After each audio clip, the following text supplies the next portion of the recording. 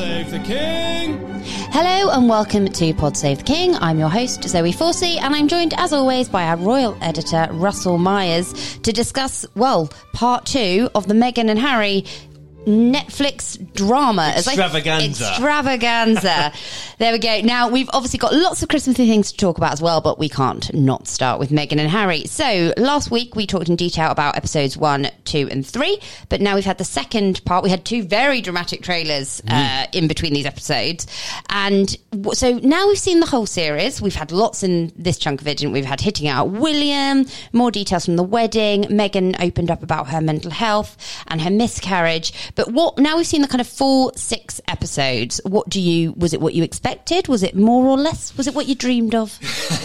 It's a nightmare, I think. It's been so busy. I mean, there's so much to dissect, especially from these 3 episodes. I think when you look back at it, I think last week everybody got maybe a bit excited. They were thinking, oh my God, this is really bad, and look at the attacks that they're doing on the family.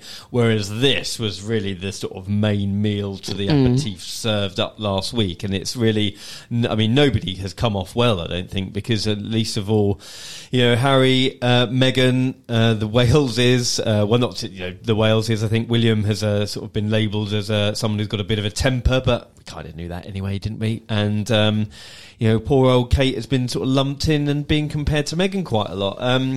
Harry calling his dad a lie. I mean, look, we'll get into it in a minute, but I mean, has it served its purpose? I suppose Harry and Meghan, in my view, will view it as something that they had to do and that they will believe they have told their side of the story. I mean, it's not very objective because it literally is one side of a story. It isn't really a documentary.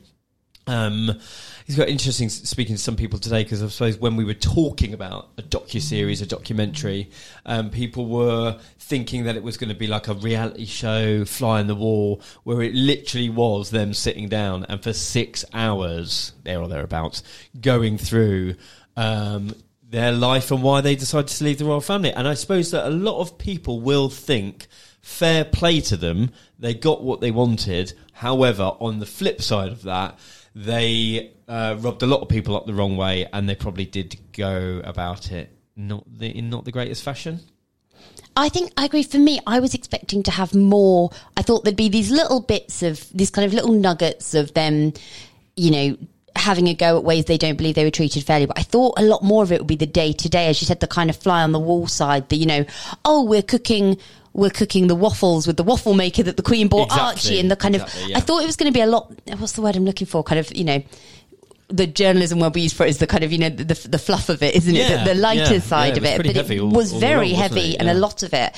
And almost, we still got that inside of their private lives, but they did that with photos and their home videos, which actually I think was a very clever way to do it, because while they have been very, it's been made very clear that they didn't have creative input into this, they weren't given a kind of final say on it all, but by submitting the videos and photos they wanted included, they basically had choice over what went into it. Yeah, I mean, yes, they did, and I think they've given up a lot, haven't they? I mean, we have really been given. I feel like they're my close friends now. Like we've seen, I feel like I was at the wedding. I feel like I know their home well. Yeah. Like they've put it's bizarre of having stepped away from the royals, and I now we know so much more about them than we do Kate and William, even though we see photos of Kate every single week. And even though we've barely seen pictures of Meghan recently and Archie and Lilibet, we know so much about them now. Well, this is the issue, though, isn't it? Once the genie is out the bottle, and that's what the royals have protected so well, especially this current crop, I suppose, about having a private life. I mean, it's sort of everything that Meghan said before about, our lives were not our own. There'll be photographers turning up at Archie's nursery or school. I mean, all of that is in the bin, because not only do they live in the States, and paparazzi laws are very, very different to how they are here in the UK. I mean, if you're out on the street, you're pretty much public property, whereas that wouldn't happen here.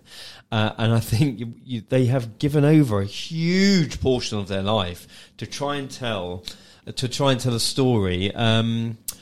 about why they left and about the people that they are. And in some sense, yes, they have achieved that. And in others, what I thought it was lacking massively across the 6 hours was some some reflection and some introspection by saying, you know what? And I think this would have been great for them if they'd have said, things have kind of turned out how we wanted them because we have got to leave, but you know what, if we'd had our time again, we would have done some things differently, and we hope there will be once all the water is under the bridge, we hope there's a coming together. But there was nothing of that. There was no reconciliation. So I think that's not only pretty sad, but I think that speaks volumes of how they see their relationship with the rest of the royals. Well, that's it. There's a few comments about saying they've now accepted that this is just how it's going to be, but they weren't speaking of people who were completely at peace, and otherwise I don't think we would have been there.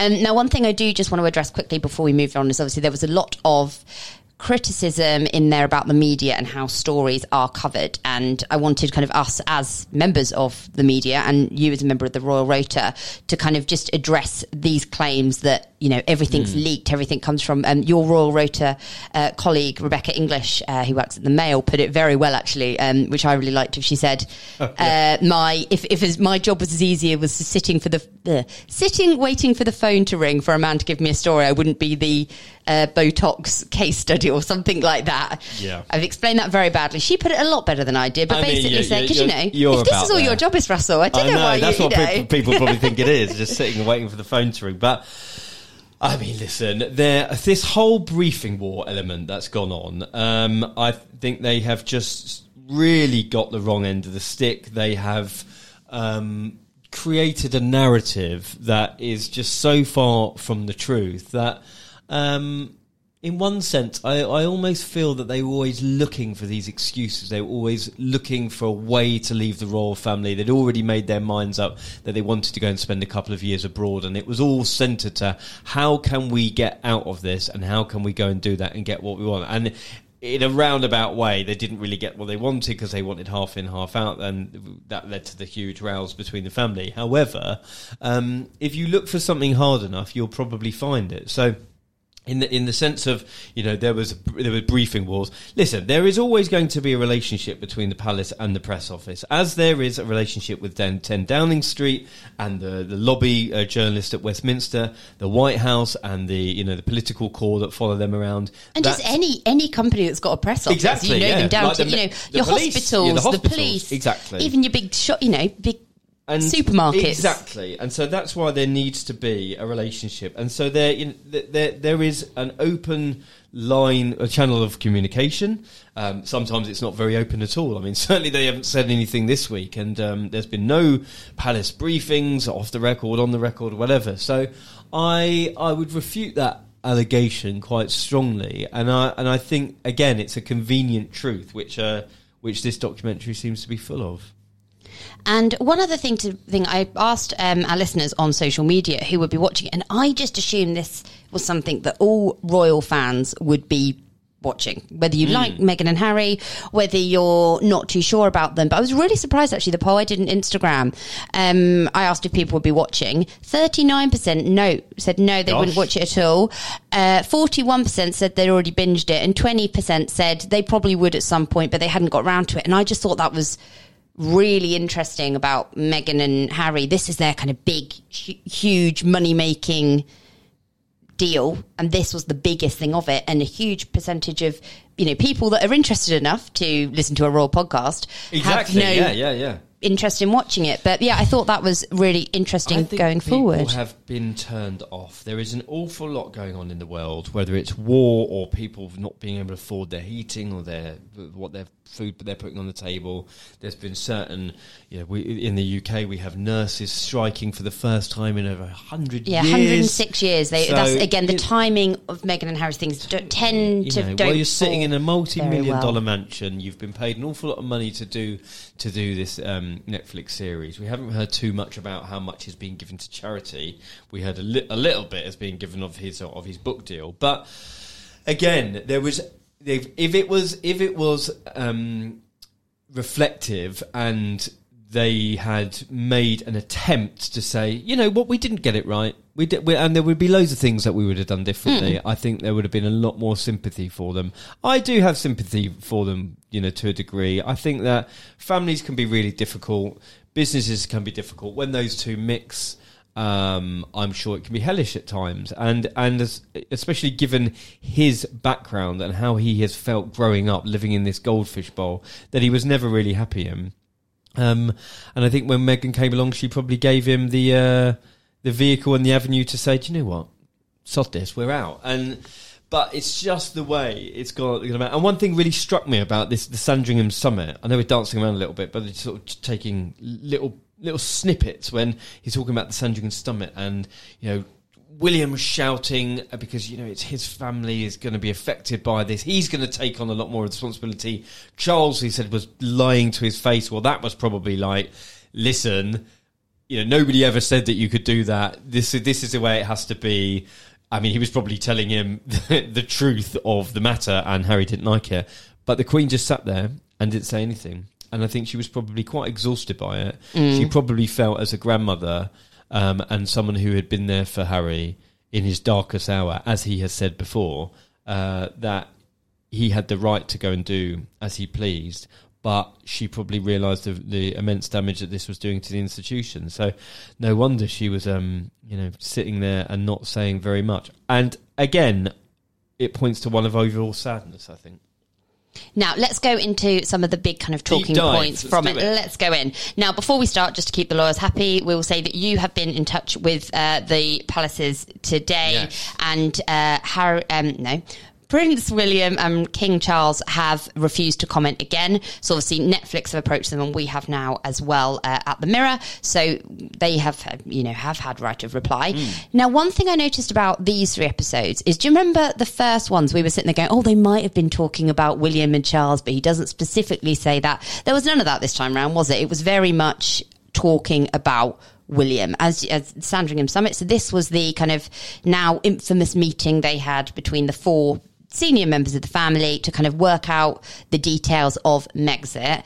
Now, Harry says that this was fine-tuned and planned so that Meghan couldn't attend. Yes. I thought that was a bit harsh, personally, because obviously I don't know, but they announced they were going to do this at the start of January, and then Meghan wanted to go back to be with Archie. These are people with very busy diaries, and it felt a bit of a, is that, just drop everything and meet them, and the meeting happened a few days later. But anyway, so it was... Well, it probably stands to reason. I mean, there is an argument to say, he is the prince by birth, it was his family, whatever was decided, of course, did affect Meghan, but for want of a better phrase, she was the outsider. Kate wasn't there to say, well, I'm going to be affected because I'm going to have to take on loads more work. The Duke of Edinburgh wasn't there because he didn't want to get involved. Yeah, that's true. The Queen wasn't wading in. It really affected Charles and William, and they were the ones who had the most at stake. And of course, Harry had to try and find a way to fit into all of this, and no wonder everybody was a bit fraught and not exactly exchanging pleasantries, were they? Yes, so Harry said in this, it was terrifying to have my brother scream and shout at me and my father say things that just simply weren't true. So this is, to say and accuse his brother of screaming and shouting at him is and to say he was, it was terrifying, they're quite harsh, not harsh, that's the wrong word. They're very kind of powerful words to describe anyone, and gives a real insight into what that meeting was like. And he went to say that they were given 5 choices about kind of 5 different options for Megxit, so ranging from all in, no change, just carrying on, or all out. And he went for option 3, which was half in, half out. And he said it became very clear very quickly that the goal was not up for discussion or debate. Well, we don't know what the other options were. Yeah, I suppose there was true. one in. And he said the other 4 were all out. Yeah. And he'd come up with 3. But basically, what were 2, 4, and 5? What could the 2 of the other ones? I reckon maybe in, but in a different country. So like in, but in Canada, maybe? Perhaps, yeah. That was probably one. What was the other one? I don't know. Just like, out. out. I mean, again, it was unworkable. He knew it was unworkable. I think they obviously did try and dream up a situation where it could work. I mean, could that have worked, going abroad and doing a couple of years in each of the Commonwealth countries? I suppose, in some way it would have been really great to have that. And I think that the Queen probably would have wanted that giving him the freedom. But it just opened up a huge can of worms, didn't it, in terms of security, in terms of where they live, in terms of how palatable that would have been for the taxpayer once they're bouncing around all these different residences. And here we are. I mean, the fact that I think it's very, very telling. I'm not sure about how terrified he was. I mean, man served on the front line in Afghanistan, but to say he was terrified of his brother shouting. But I mean, I've got a bit of sympathy for William here because he stood to lose the most. I mean, Charles is probably going to plod along and his life isn't going to be that much affected, but William's reign is going to be really affected. He's lost his wingman. He's lost another couple of half of the Fab Four. Two people who could have really taken some of the strain in order for him to spend more time on his projects and his family, which is really important to him, and the knock on to his kids as well. So, no wonder he was a bit peeved. And I think one of the other points that Harry makes in this is that, because in a bid to kind of rubbish the claims that they blindsided the royal family and particularly the Queen, he said that no, we'd been discussing this for at least 2 years, and claims that they put forward plans to move to South Africa as well as Canada. New Zealand was in there as well. But I think there's a difference between having discussions about something and then all of a sudden just putting a statement on Instagram. There's a big jump between, we want to do this, we've got a plan, to, by the way, we've told everyone. I mean, listen, let's not beat around the bush. That I would totally dispute Harry saying that they didn't blindside the Queen, because that's exactly what happened. I mean, it's not just one or two stories that there was coming. Multiple sources were saying they had no idea about that statement that was dropped on Instagram, and that was out of a blind panic, I would suggest, that they felt that they weren't going to get their way. And we know that they felt that anyway, because he pretty much admitted we were putting scenarios forward and we were told that they were unworkable. And then even that happened at the Sandringham Summit. So again, convenient truth and narratives trying to be rewritten, I feel. Now, tell me about this statement that Harry claims was released without his knowledge, even though it had his name at the bottom of it, after the Sandringham Summit. Because this is a really interesting one, if it's true, about the inner workings of how the press offices work. Again, because there was a story in the Times, I believe, about how, essentially alleging that William had bullied his brother out of the institution, and it doesn't really reflect on William too well, because we know that he's a bit of a hothead and he was exploding at the situation. And I think, reading between the lines, Harry and Meghan did say that they did feel massively pushed out. So after the Sandringham Summit, I think it was around then, they released a statement which had both the boys' names on it, saying, there was no bullying that took place, essentially. But Harry has basically upset the situation by saying, well, I didn't sign off on that statement, and I wouldn't have signed off on it because it wasn't true. And it was, again, lies to protect my brother. And this was what was being spun by his brother's office at Kensington Palace in order to make him look bad, in some senses, and make him look like that he was altogether happy with the way things were going, which now we know he wasn't. Again, this sort of briefing was, I mean, it doesn't reflect well on anyone, because it's all a bit childish, and it's all, they should have just got together and said, we're out. So we're not going to be made to stay. We're not prisoners. So we are leaving. So we've got to find a way of making it work. And I think there was huge mistakes made on the part of Harry and Meghan in their desperation, if you believe that side. And then, of course, when that had happened, Charles and William were no doubt furious, because they hadn't been able to try and rein Harry in. Whether they were thinking about convincing him to stay, I don't think that was the case, but I think they would have wanted it not to be played out in public. Another thing that I think is going to raise a few eyebrows once people kind of have had a chance to get further into the episodes, but Harry obviously saying that Meghan and him have been looking, planning to leave the UK for 2 years before. So they announced they were going to leave January 2020. if they were doing it for 2 years before, that means January 2018. Let's clear this up, because I am very guilty of this earlier today, and I the way I had interpreted that was the fact that before the wedding before the wedding they were planning to leave. Yeah, so when they've spent their 2.4 million on a nice house refurb. I have gone back on this, and the interpretation was that they were wanting to leave for a minimum of 2 years. Yeah, that's is that not right? No, to leave the country, to work abroad, to work in South Africa or New Zealand. Not that they were secretly plotting to leave their royal roles for 2 years. Okay. And I got that wrong, but I think the clarification certainly is that they, as soon as things started going awry, they definitely wanted to leave the UK because of the perceived treatment in the media, the treatment from the family. They felt backed into a corner, and then they thought, well, we can put together a proposal that we can get out of here, go and live in South. They nearly went to South Africa, and then those plans were leaked, and then they ended up in Canada after considering New Zealand as well. But it was a plan to say, we'll go and live in a Commonwealth country, we'll go and do our duties abroad, and that will be sort of our plan, and we will commit to a period of time, a contract for at a minimum of 2 years, and then we'll see how it goes. Okay, but then they still had that huge Frogmore Cottage refurbishment, massive. I know they paid it back now, but a huge cost to the taxpayer, knowing that they were going to go away for 2 years. Well, I think they, again, and I'm assuming probably a new house over there. Let's play devil's advocate, because I don't think it was altogether thought out very well, and that's why they ended up in the situation they did.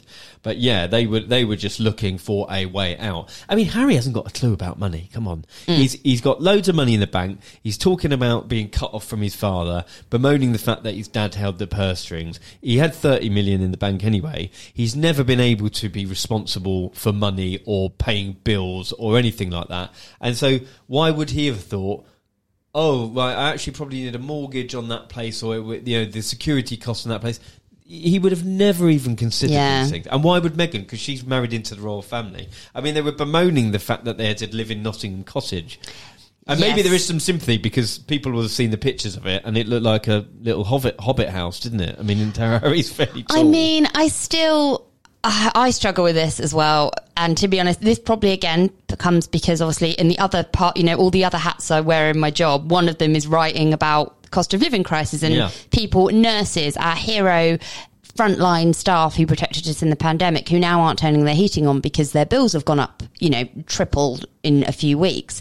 And to hear them kind of say, the quote was, Harry's quote was, as far as people were concerned, we were living in a palace, and we were, but it was in a cottage in the palace grounds. And then Meghan says, where's it gone? It was small. Harry would just hit his head. It was so tall. It's talking about how Oprah came around for dinner and was shocked when, at the size of it, and said no one would ever believe it.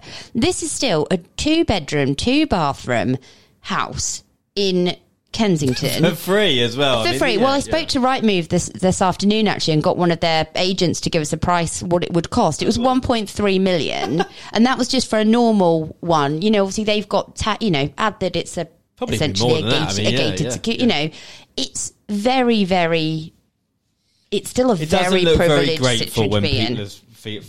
Feeling the pinch. This was one bit of it that just made me, it was jarring. Yeah, that word's been thrown around a bit today, hasn't it? But it just didn't quite sit right with me. That's something that most people would aspire and spend their whole lives working towards and probably never achieve. And the fact that they're going, oh, well, it's not the palace everyone thought we were living in.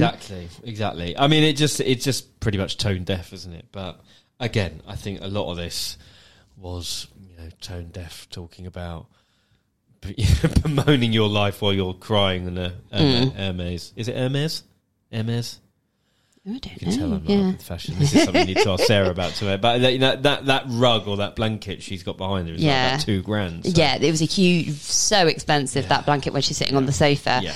Now, Meghan and Harry also detailed their kind of farewell week, which was when they did that kind of week of engagements, when they flew back to the UK for Canada, as they got ready to leave the UK, basically, which ended with the Commonwealth Day ceremony. Yes. No, I can't speak today. Sorry, it's been a day. I think we're all a bit tired. The Commonwealth Day service, which is obviously where she wore that kind of beautiful green caped dress, if you're trying to remember it. And they said it was bittersweet, said it described it as sad. But Harry said the royals were cold towards them at that time, which I don't think is that surprising? I mean, it stands to reason. Isn't it? They've just absolutely run roughshod over the whole institution. Exactly. And they weren't going to be welcomed with open arms. I mean, just a little bit of recognition for the situation that they put the other royals in. You know, and it was just totally lacking in that. Would that have been cut out? I don't think it would have been, because they just didn't even say it. I can't imagine. Just a couple of comments at the end say, would we have done things differently? Yeah, we would have done, because it wasn't, you know, my brother was my best friend, and I'm really sad at the situation. Regardless of how angry it's made me, I'm really sad at the situation that's gone on. And I still love my brother and my dad dearly. Yeah. Because he said that to Tom Bradby. And he says, we're something along the lines of, he'll always be my brother. That was it, something like that. But, I mean, it's pretty desperate, isn't it? And another point that, so we talked about this last week, and I was really baffled by it at the time, and there's another line on it. So Meghan saying that she was only meant to wear kind of cream neutral tones during the royal family. She said that she believed it was protocol, that you weren't meant to, you know, outshine or take the spotlight away from a more senior royal. But then what she said in this one, with no mention of the before comments, was on her last week, she wore bright colours. She said that it's because she wanted to dress like a rainbow. But that to me was a bit of if you think the protocol is that you're not allowed to wear bright colours, and then on your last week back you wear, and she wore some beautiful colours, but she had the bright red one. Bright red. She had the bright blue. Was she pregnant? No, that was a different one. She had the bright red dress, obviously the green Commonwealth Day dress. Yes. She had the blue one for whatever, I can't remember what the engagement was, but where they had the beautiful photo of them in the rain. Oh yeah, walking. Dress, so there was a lot of colour. So that felt like a bit of a kind of, maybe I'm overselling it here, but I've kind of described it as a bit of like a defiant. Well, it was. I mean, it was literally moment. I'm going to do it my way now. And I don't need to conform to this hierarchy within the monarchy. And I mean, that's probably what she did feel like. She didn't want to step out of line. I think a lot of people will again have sympathy for her. She's talking about that she didn't have a rule book or a plan of action given to her. I think that's been widely disputed this week, that there was an awful lot of help on hand. I don't know why she was considering the fact that she only could wear camel colours and muted tones, but so that was her decision. It's hardly the biggest bombshell in this whole thing, is it? But she's trying to paint the picture of her being really downtrodden, and I was really but then she goes into detail about being downtrodden and abandoned by the royal family and really depressed and having suicidal thoughts. And I thought when Doria spoke about that and was tearful was very, very powerful indeed. I found that was an extremely moving part of it. And we mentioned last time how it was lovely to hear Doria speak and to hear kind of her perspective of what had happened from a mother's view. But to hear her discuss what it was like when she discovered her daughter had been having suicide thoughts, she said, it really broke my heart. And that, I think, was one of those moments that was, as you said, so powerful. Yeah, it's heartbreaking. Talking about the fact that Harry felt completely shamed. I can't remember the exact quote, but he said he hated himself for the way he dealt with him. Pretty heavy. I mean, this is a man who has championed mental health, and now again. Why didn't we have more of this introspective element by saying, I regretted my actions at that time. It was all geared towards her. I felt that I couldn't protect her. I couldn't do this. What about, the fact that I let my family down? I let myself down in the way I conducted myself. And it was totally lacking in any of this, unfortunately. But I do still think there was an interesting point in terms of he has wanted to do this work of raising awareness for mental health, and him coming out and saying, actually, there is the side of it of the people around the person that's suffering. And, maybe that is a different aspect of it that might help other people. Maybe, that's one way of looking at it, that hopefully it will. I mean, I'm not sure. I think it's gone too far. I think that this second half of this series, 6 hours we've sat through this. I mean, lordy. It's quite a lot, isn't it, to take in? On the face of it, I enjoyed it. I think they will be happy with it. I think they will think it served a purpose.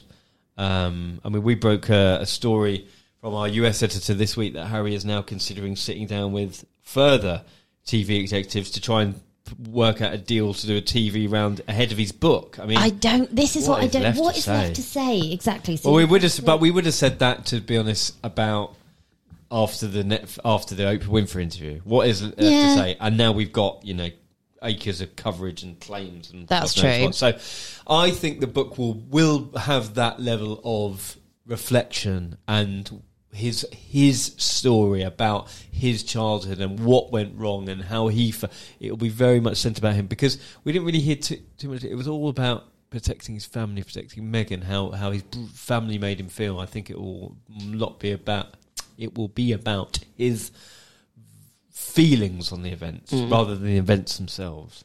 Now let's kind of quickly run through some of the nicer bits we saw as well. So more details of the wedding, pictures of them cutting the cake with a sword, which is good fun. Pictures of them packing up Frogmore Cottage. Yeah. I don't think I've ever brought a professional photographer to look at me moving, but here we go. They were nice photo, and you got to see you could see their photo albums and a huge collection of books that they had, and lots of the nice bits about how they set up their home here.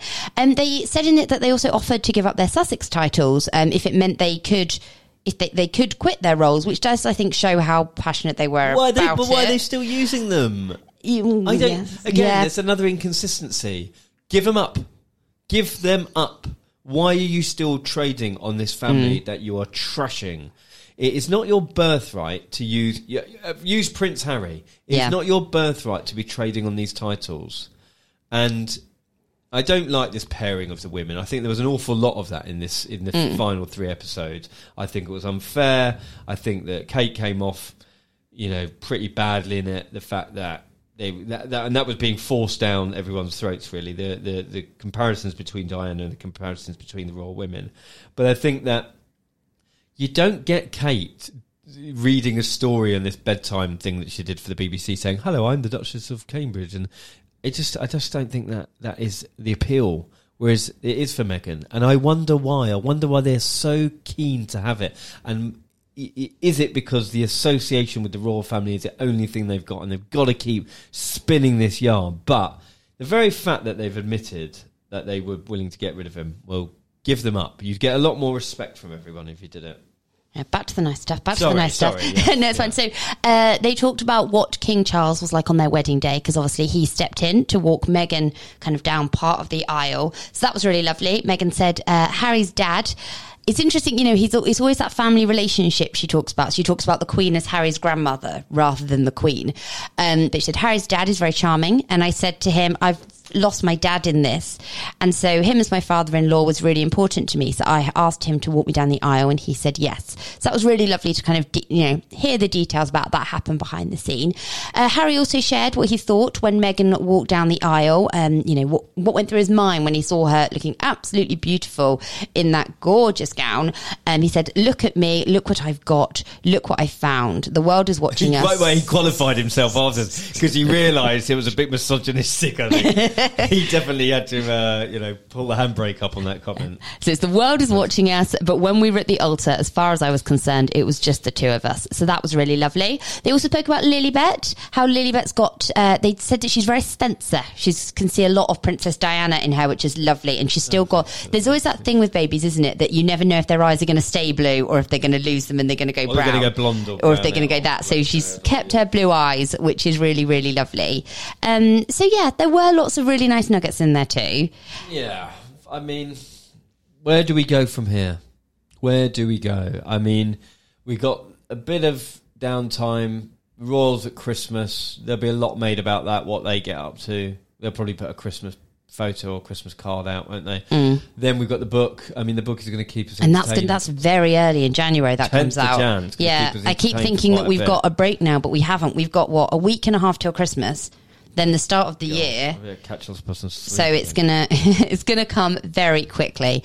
But so, was there anything else you wanted to mention from big lines that stood out to you? Obviously, we've kind of been speed watching it, so we haven't had a chance to fully. I'm planning like this weekend to kind of go and watch it fully as it was designed to be watched. Maybe we'll come back with a bit of a bit of time. I mean, next, maybe in the review of the year we will coming up, we will do a little bit on this, because I do think we need time to digest it. Maybe watch it again. Yeah, I want to watch it as a viewer rather than as we've been watching it now. We've sped up and watching a chunk from this episode and a chunk from this episode. I don't think we'll see a reaction from the royals. There's nothing really for them to react. What William shouted at his brother. I mean, come on. It feels like why there was a lot more in these series. It was lots of. I felt this was more lots of little bits. Yeah, it's like the Oprah interview was very much like racism, allegations. You didn't care if I was going to kill myself. Yeah, two massive things which can't be ignored. But this was more kind of little rows like, and they're all dysfunctional. And, the monarchy is institutionally bad. They're all rotten. And they didn't care. They're all zombies, and they didn't care for us, and they don't hug, and that's all. They're all a bit weird. But I think, it's almost death by a thousand cuts. That they just chip away, and that's worse for Harry and Meghan, I would argue, because everyone was like, okay, well, we get it. Families are dysfunctional. People are going to fall out with their families over Christmas dinner. Yeah, there's going to be loads of rows. People won't wait to leave till Boxing Day, I'm out the door. But he didn't have that opportunity. What was sad was he was talking about the fact that he misses his family, and he's lost. That was it. He said he misses misses the weird family gatherings, and he said he'd lost a lot of. I forgot about that actually. He'd lost. Yeah, it's really sad. I think 5-10 years. What will they think? That's what I'm really intrigued about. Yeah. What if they do a follow up of this? If this Meghan, I think there'll be Harry and Meghan. The new chapter, and it will be look at our charity work. That's what they will do. Netflix must have another deal with them, because people will watch that. They'll just follow them around, going around the states and some Commonwealth countries, doing some work in Africa, Asia, maybe going to Australia. I mean, there is definitely options for them. They're not locked in this not gilded anymore, but they're locked in this cage of not being able to leave the US. They will be welcome with open arms. I think the dust needs to settle a little bit. Other thing we learned that I completely forgot about is we finally learnt one of the godparents. Oh. Because we've obviously they decided not to keep, not to publicise Archie's. Tyler Perry, who obviously famously lent them their house. Oh, right. And they detailed the phone call when they asked him. Lilibet's godparent. Lilibet. Oh, gosh. Yes. Okay, yeah. So they said that, he said, oh, yes, I'd be honoured. And then they hung up, and then he called back again and said, hold on a second, does this mean we've got to go over there and do all that with the church with them and figure all that out? Ooh. Which I thought was quite an interesting... So she's been christened? Well, it carries on this, because I don't want to do that. Maybe we can have a little private ceremony here and let that be that. If you have to do it. Yeah. Nothing to do with him. Which, if someone said that to me, I'd say, do you know what? Don't bother. Yeah, it's my decision whether I'm going to christen my child. Yeah, exactly. And where I'm going to do it. So it was that I thought it was nice to get that bit of information. Yeah, well, again, a very cool godfather for Lilibet to have. Again, show a window into their world now, because you had the text message from Beyonce, Beyonce saying you've done amazingly well. Oh, just quickly, that text message. Oh, the William. What does that say? It must have been short. Yeah, to just flush it up and her go, wow. So this was, if you've not seen it, this was just after the Oprah interview. They are having a conversation, and Meghan Harry interrupts to say, oh, William's just texted me, shows the phone to Meghan, and she goes, wow, and then apparently says, let's go out for a walk and think about how we're going to respond. So that was actually a very fly on the wall moment. So there were those bits there. But anyway, so like I said, we'd love to hear what you thought of it. Get in touch at PodSave on Instagram and Twitter. But very quickly, let's talk about some of the other non-Meghan and Harry bits we've had this week. Christmas cards. We've had King Charles and the Wales family. What did you think of them? Oh, I like the Wales. Nice summer shot. Although William wasn't looking at the camera, it was a little bit I was a bit disappointed in it. Yeah. I was really... it was just a bit... Meh. I think we've had holiday photos. Yeah. We've had that. I said that they should have gone out, because we had a big snow day the day before the picture was released, and I think they should have gone, right, everyone go get your snow gear out. Let's build a snowman. And that's what they should have done instead. What I found interesting about Charles and Camilla's picture is it was taken the week before the Queen died. But I think the reason why it was chosen, because the Braemar Games is something that the Queen always used to love to attend. Oh, that's lovely. It was in Scotland. before she died, there was the Scottish element of the Queen's passing, and I think that Charles really and Camilla really identify with that was a really important place for the Queen to be, and certainly she loved going to the game. So I think it was rather poignant. Oh, that's really nice. I hadn't realised that. And yeah, another summer photo from the Wales family. The 5 of them kind of standing hand in hand, walking walking up a road was it in Windsor, I think? Cambridge is in Wales is no, it was in Norfolk. That's it. So yeah, hopefully a nice holiday picture, which was lovely. Now the other kind of big royal thing that's happening today, and there obviously lots of discussion about the clash of Netflix and this happening tonight, but this is Kate's Carol concert, so the kind of annual celebration at Westminster Abbey, this one in memory of the Queen. So just actually as we were about to walk in here, friend of the podcast Ian Vogler is down there taking pictures of all the royals arriving. So we've got Kate, William, George and Charlotte have gone along. Louis still not trusted with church events. Poor Louis. You poor kid. Just sitting at home eating Haribo or something. Very much. How much does Charlotte look like? 4. Oh, no, I'm only joking. How much does Charlotte look like Kate in these pictures? She's a proper little mini-me. Like, in the Christmas photo. Yes. Just like absolutely. Yeah. And Kate's obviously doing the match, we know she loves the matching outfits. They're all colour coordinated. So they've got that kind of... saying this is a plum? I think kind of plum colour, which is lovely.